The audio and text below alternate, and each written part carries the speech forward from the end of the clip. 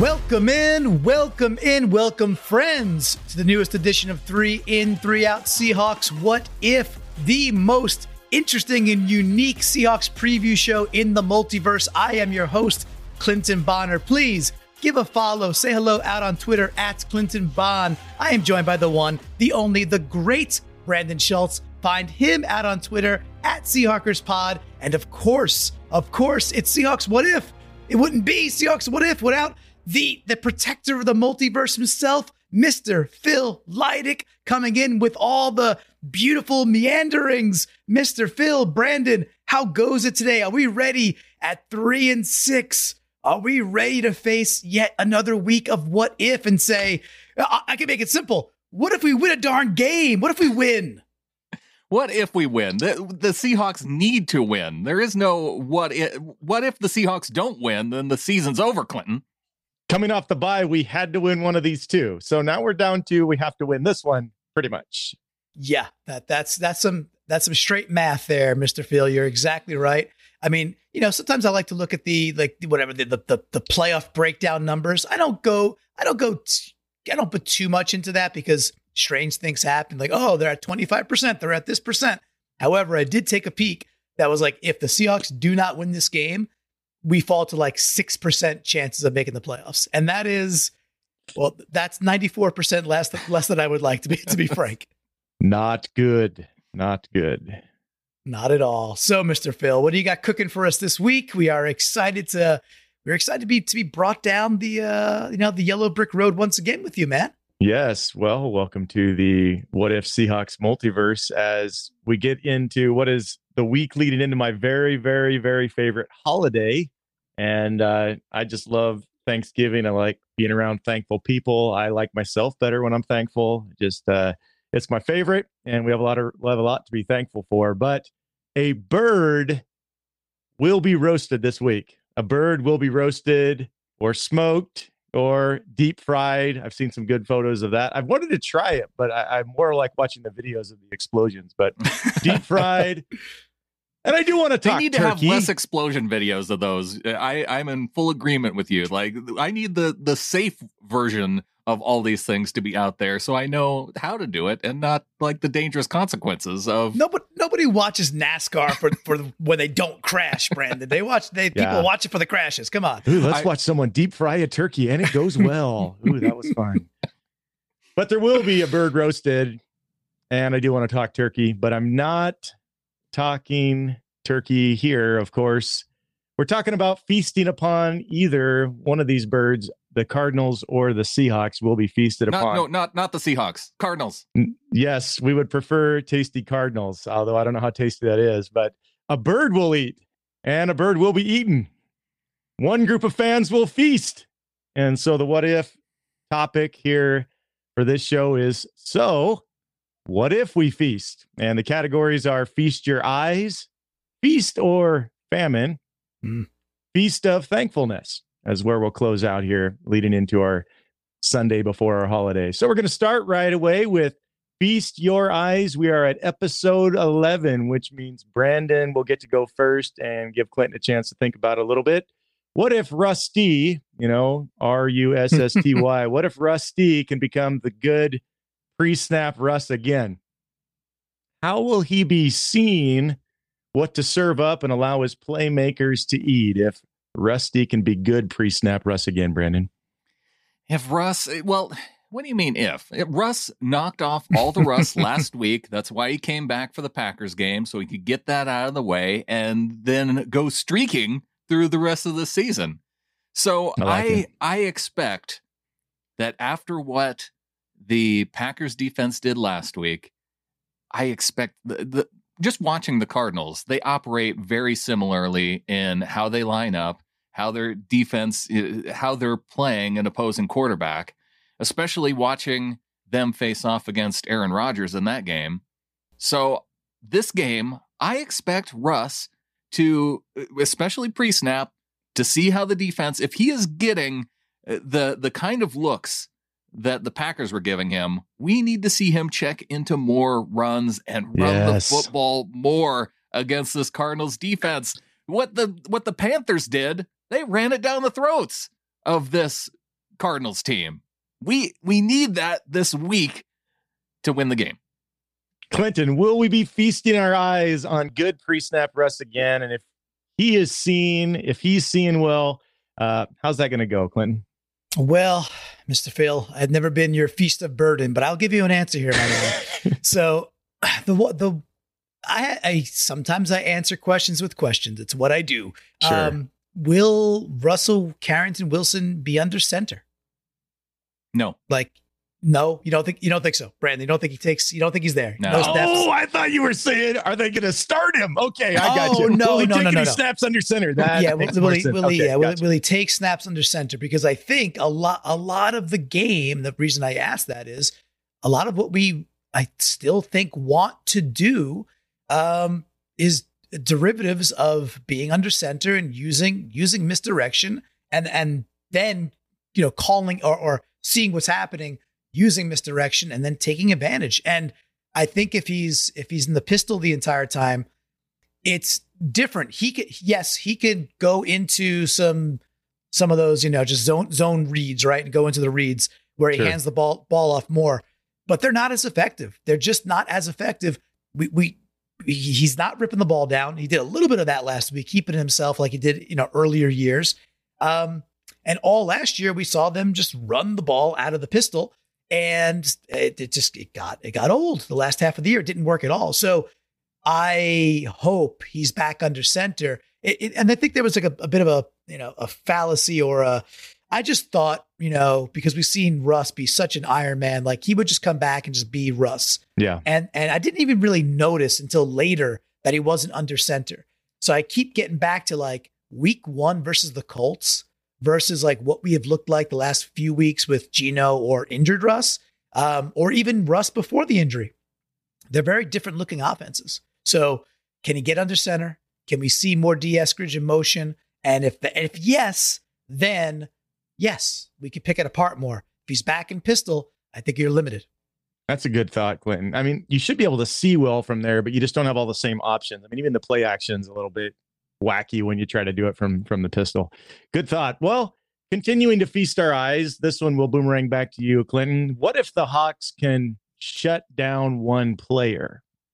Who would bring most deliciousness to your eyes as we're feasting with our eyes? If you were to watch a Cardinal player being chewed up and only shards of his bones were left on the Hawks dinner plate, what player would you choose, Clinton? Probably Colt McCoy at this point, just because of vengeance and things like that. But hopefully not. Hopefully we don't have to go Colt McCoy. Meaning, hopefully it's not the dude we have to concentrate on. I just saw news that D Hop is ruled out. Right, so he's out. Kyler might not play.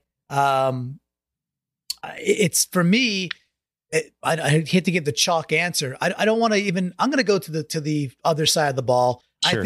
I think just keeping Chandler Jones off of Russ's back for one of these games would be rather nice to see. If it's kind of a clean sheet where Jones will have those blow up games against us, and Adam will come back on the Seahawkers podcast and rant and rave that he's not really good. He just has these blow up games that end up equating to like 15 I think both can be true. Yeah, I get yes. And at the end of the day, 15 sacks a year is 15 sacks a year, right? And the dude's going to have a gold jacket, and Adam's going to say he's not a good Hall of Famer. And I think both can be true. The thing is, we don't help that. Like we fan the flames of Chandler Jones looking bigger and better than maybe he actually is, the way that Adam sees it. So yeah, that's my guy. Let's have a clean sheet versus Chandler Jones, and if that happens, that I think that just breeds good things for our offense to be obviously more successful than last week. I agree. I hope Chandler's shut down, and I've always thought of all people to think Chandler Jones wasn't good, a Seahawk fan is going to boycott the Hall of Fame when he's there. A Seahawk fan when he has just tortured us game in, game out. Who would you like to see shards of his bones left on the Hawks dinner plate here? We could feast our eyes this week, Brandon. I just want to double down on Chandler Jones because and I think part of the reason why he has such good games against the Seahawks versus any other team is because the amount of time that Russell Wilson holds the football, or tends to, it lends itself, that plays right into the game of Chandler Jones, because he's so quick that if you hold the ball long enough, he is finding a way through the traffic, bouncing off a guy and resilient, right? And so he's good in that respect, that it's totally different from Aaron Donald, who just blows over dudes, whether there's 2 guys, 3 guys, he's just going through everybody. Whereas Jones is good at finding his way around people. And it's, I guess, for a Seahawks comparison, it's like if last year with Jamal Adams, when they weren't preparing for Adams as much, it's not like he was going through guys. It was just that he was able to find the way to get to a quarterback, going around somebody and speed tracking guys down. So I think that's where my concern is with Chandler Jones in this game. Other than that, I mean, who do you point to if it's not Kyler Murray?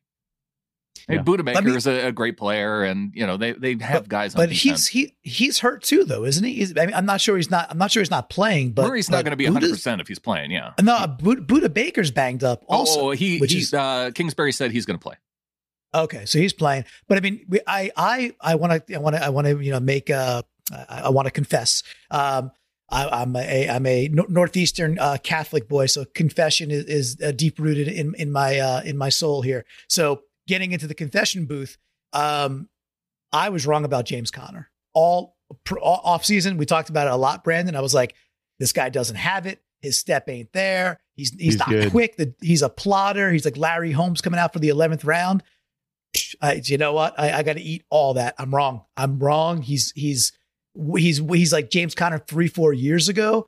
He's good again. So that's the other dude I was going to say was my chalk answer. But he's a guy that could chew us up. However, we've been good. Our run defense has been good all year long, so it doesn't scare me. But I would not be shocked if we're like after the game, we're like, damn, like we lost by 10 and Conner had 150 yards. It wouldn't be a shock. And the reason why I wasn't going to go Conner is because I still don't see him quite at the level of guys like Dalvin Cook or Alvin Kamara. I feel like he's more at that Aaron Jones type level of, yes, he can have really great games and he can be good and consistent like Aaron Jones, but not a guy that you really have to focus on in terms of, now he might be the one guy that's left on offense that you have to concern yourself with if Kyler Murray's out. Well, if obviously as Seahawk fans, if there are 2 guys we could ship out of the division, I'm pretty sure it'd be Aaron Donald and Chandler Jones would probably get the next most votes if we're like, let's get some guys traded out of here. They have been a nuisance to Russell. How about feast or famine? As before we move into Feast of Thankfulness, feast or famine, and this one we'll start with Brandon. If the offensive famine continues, who will deserve most of the blame? You ever go in after Thanksgiving and you want that pumpkin pie and it's starting to get a little moldy? Brandon, how would you slice up the moldy pumpkin pie if we continue to have offensive famine? I understand a portion of this pie is going to go to certain people, but who's going to get the biggest pieces if we're still in famine mode on offense, Brandon? I'm going to go with a non-player, non-coach for this one. I'm going to go with Seahawks general manager John Schneider, because to go into this season, now we all knew that Chris Carson, he was going to have his injury issues, that potential was there. And so they went out and they made the smart move. They got Alex Collins, but now Carson has been injured for a couple weeks, and so has Alex Collins. And they have not done anything to help with the running game to kind of boost it, to whether or not they're going out to get somebody off the street, a guy like Adrian Peterson who was out there, or just pulling a guy up off the practice squad. We didn't see any Rashad Penny this last week against the Packers. I'm thankful for that. And I also think that there's guys even in the system that I would like to see get an opportunity that really haven't. So I blame John Schneider if this offense is sputtering, because I think it's going to have to do with the running game and not having enough guys back there that can help carry the load. When you said John Schneider, Brandon, I was sure you were going to say we didn't draft a center and the offensive line still hasn't improved. But I could have gone there too. All right, Clinton. So how are you going to slice up the moldy pie if the famine on offense continues? Yeah, it's a tough one. And by the way, Collins did not practice yesterday, right? He did not. I don't think he practiced yesterday, and I don't know what's limited, right? Was he? I haven't checked in on today, but I know that he's banged up. And then obviously Carson looks like just, if I had to lay some chips right now, looks like he's not coming back, which is super sad. With all that, there's not too many players you could lay it at, and I'm not going to lay it at the feet of Russ. While I have criticisms for the things we talked about already, like not checking into more runs or not checking the ball down, to that play to lock it last week, or that attempt to lock it deep when he's got first down, he's got Swain wide open for an easy 6 to 7 yards, easy. Just got little pitch and catch there. I've got to go to Shane the Main Brain. I know that might be, again, a bit of a chalky answer. I don't know if it is his fault. I don't know if he is dialing up enough plays where he's calling for the runs more often or the runs. I say he's calling for the runs more often. That's a horrible soundbite. The moldy pumpkin pie might give you the runs, Clinton. I do think it's got to lay at his feet a little bit, and maybe it's a combination of Russ just not taking what's before him. And maybe after this week, I can't do it after Russ comes back after that injury and say it's at Russ's feet for that. However, if we see it again this week where it's just deep shot Russ and it's hero ball Russ, and it's not taking what's there. I said it before we got on the podcast. I said we need Russ to be a little bit more like Mac Jones, and that might make some people irritated or just disgusted in some ways. But at one point last night, Mac Jones was like 13 for 14, and the Pats were just methodically moving down the field, 6 yards, 7 yards, 6 yards, 7 yards. It just chunked things that were open and on time. So I'd like to see some more of that. If he can't go 20 yards downfield, and right now I don't think he can, I don't see it with Rush right now with accuracy, then adjust. So and that's got to start with Shane the Main Brain.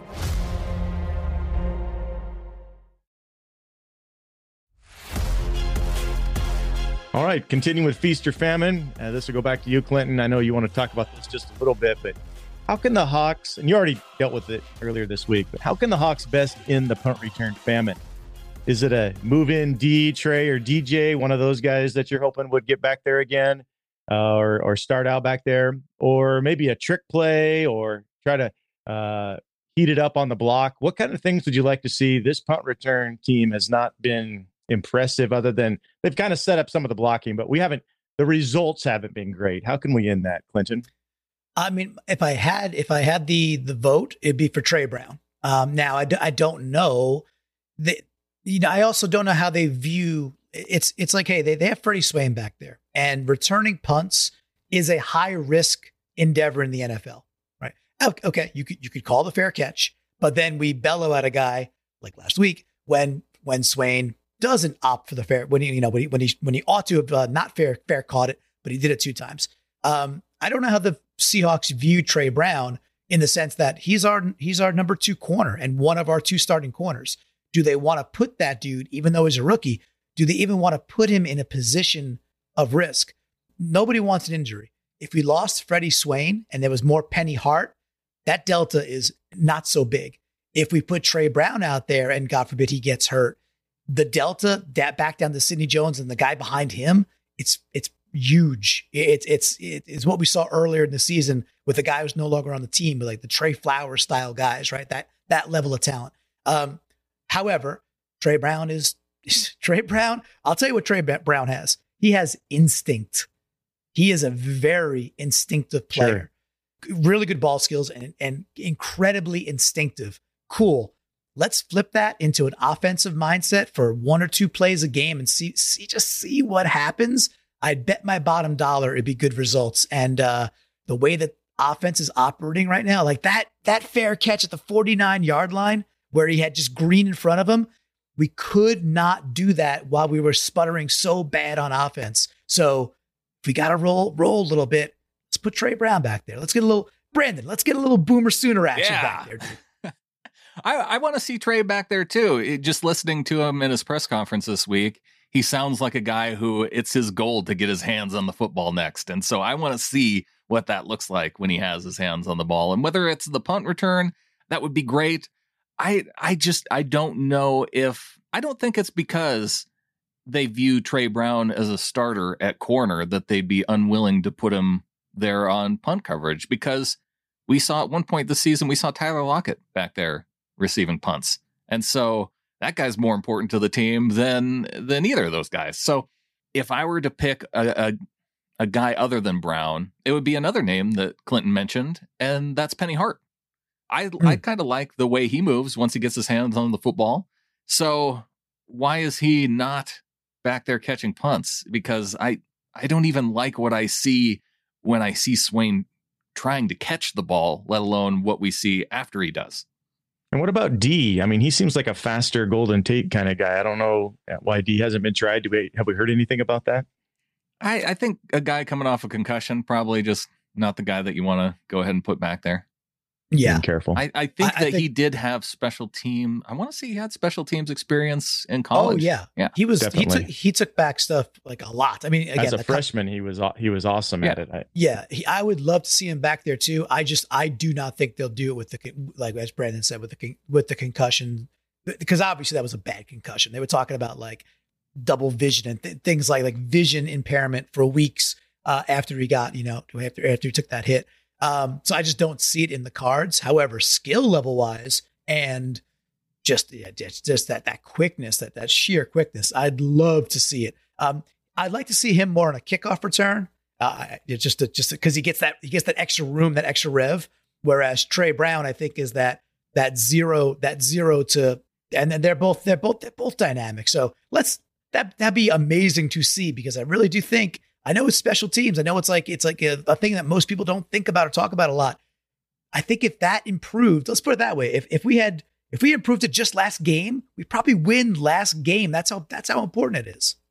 So here's a question. I know that the first answer would be the famine of winning. We want that to end. But what Hawks famine has to end this Sunday, Brandon? If you just have to nail it down, like what particular area this not happening has to quit? If you're going to pick one, maybe it's out there, something we're not thinking about a little bit, Brandon.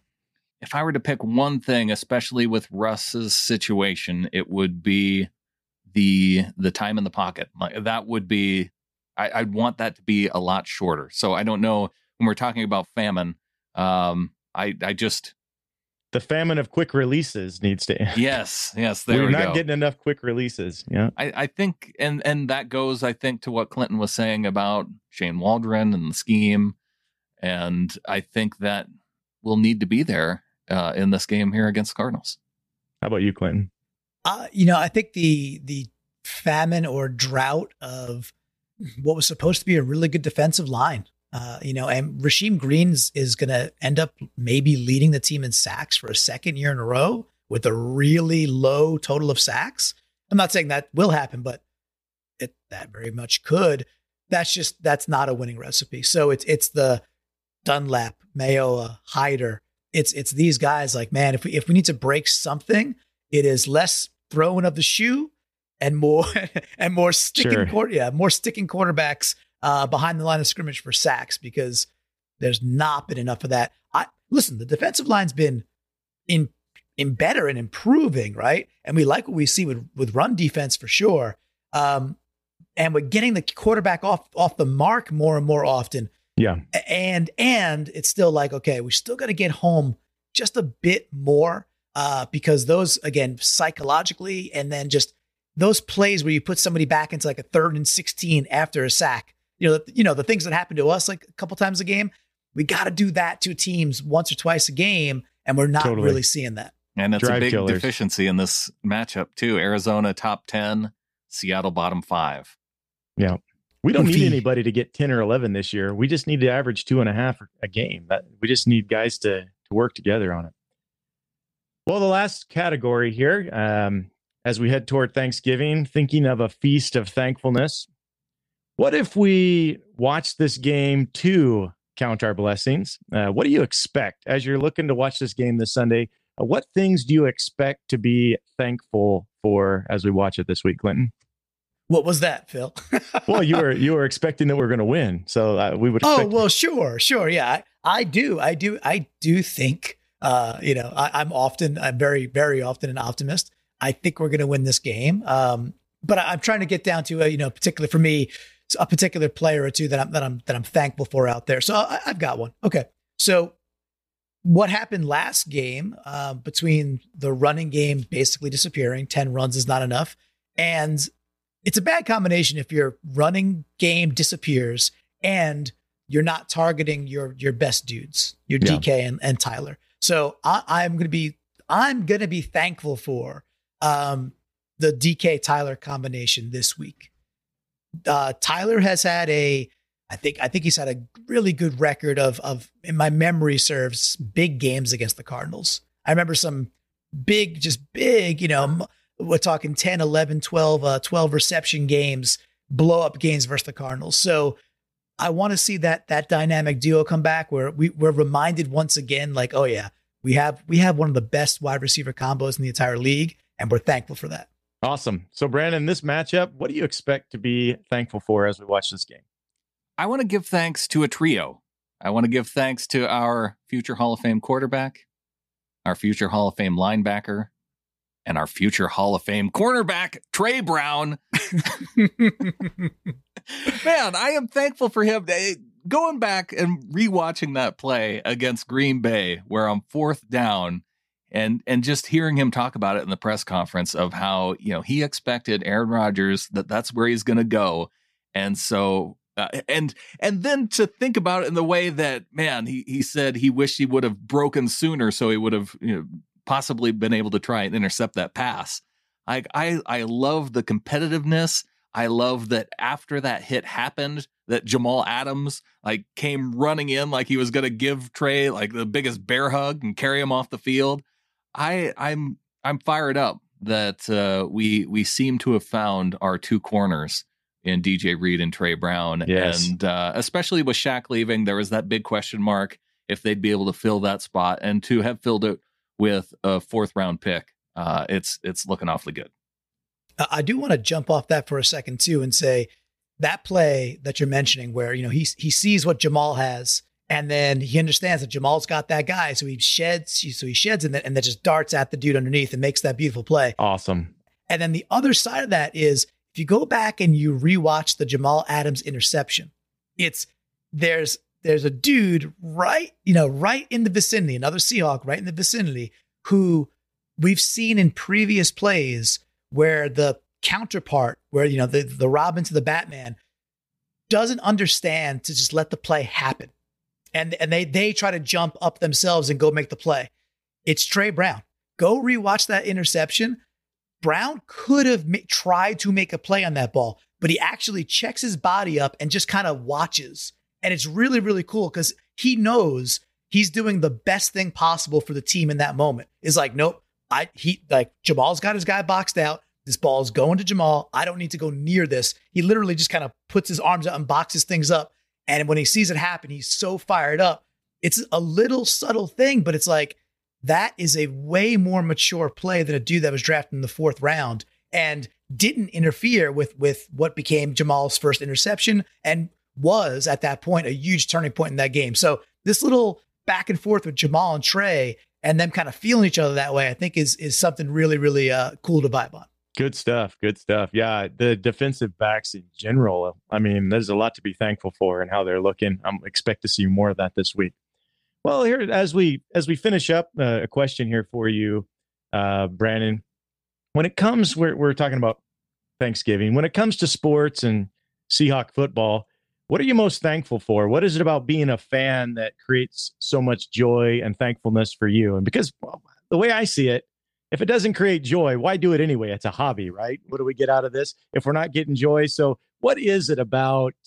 Can you articulate that for us, Brandon? Why you just have chosen this to be your hobby that leads to thankfulness and joy? What is it about it? Absolutely. This time of year, it's the community aspect of it. It's the same reason why you get together with your family around Thanksgiving. You've built your community kind of around this particular thing. it's the community. How about you, Clinton? For me, it kind of breaks down like this. Baseball is my favorite sport, and I'm a huge New York Metropolitans fan. My favorite sport is baseball, specifically NL baseball. I think AL baseball is kind of trash. You could come at me on Twitter. We could talk about why. Stanley Cup playoff hockey to me is the best playoffs in all sports. It's just tremendous. The most exciting thing. However, on a tier by itself, my favorite team is the Seattle Seahawks. Nice. So it's just this thing. It's this team has captivated me since I was like a 6-year-old kid. Growing up in Long Island, where you couldn't get Seahawks garb, where my mom had to write, she had to send away to mail a letter, to then receive a catalog, to then order something, to then get it back for Christmas. And I had like Kurt Warner poster and all that jazz. I don't know. The game of football is amazing. And what happens in a baseball season, for the most part, you know, your dudes are your dudes and you play 162 games. Cool. Football, there's 53 of them out there. And there's so much, even in an individual year, there's so much turnover because so much is at risk because the game is flat out. It's a dangerous game. It's a brutal game. To see the way these dudes come at this every single moment, every year, we're 3-6. And we hear like Bobby Wagner saying like, no one's giving up. Nobody's giving up. And that's the team. So like, I love lots of different sports. I have different sports I like better, even as, you know, on the fringes, I find it more interesting. The Seattle Seahawks are my favorite team. And it's hard to say further why, but that's what I'm thankful for there, Mr. Phil, is the team. And that we get to cheer on with all of our buddies that that Brandon talked about in the community. So it gives you joy together. There's kind of a team aspect to football that's unlike any other sport for sure. They're battling together. Sports, the hopes, you know, the chance that you could get let down. I think you mentioned something about the excitement aspect of it. It's just kind of a great distraction. The ups and downs in things that really don't matter to us when we have a lot of ups and downs in life that matter a lot. It's fun to kind of get away and just share with other people that are pulling for the same thing. And I'm thankful. I think it's cool that football has shared with Thanksgiving throughout my whole life. The two have kind of gone together. Mashed potatoes and gravy there, Mr. Phil. That's right. Very good. Well, happy Thanksgiving, all my fellow 12s. Is there anything that you guys need to add? Clinton, Brandon, anything we need to add before we close up? Favorite Thanksgiving dish? Who are we asking? You go, Mr. Phil. What do you got? Okay, so here it is. Dish is maybe an over statement here, but the most important thing at the Thanksgiving dinner, whether you call it a dish or not, Thanksgiving is ruined if this isn't there and this isn't right. And that is gravy. Good gravy on everything makes Thanksgiving. No gravy, it's not Thanksgiving. Bad gravy, it's kind of a bummer, but then you're dealing with, you don't want anybody to feel bad. You don't know which mama made the gravy or whoever put the gravy in there.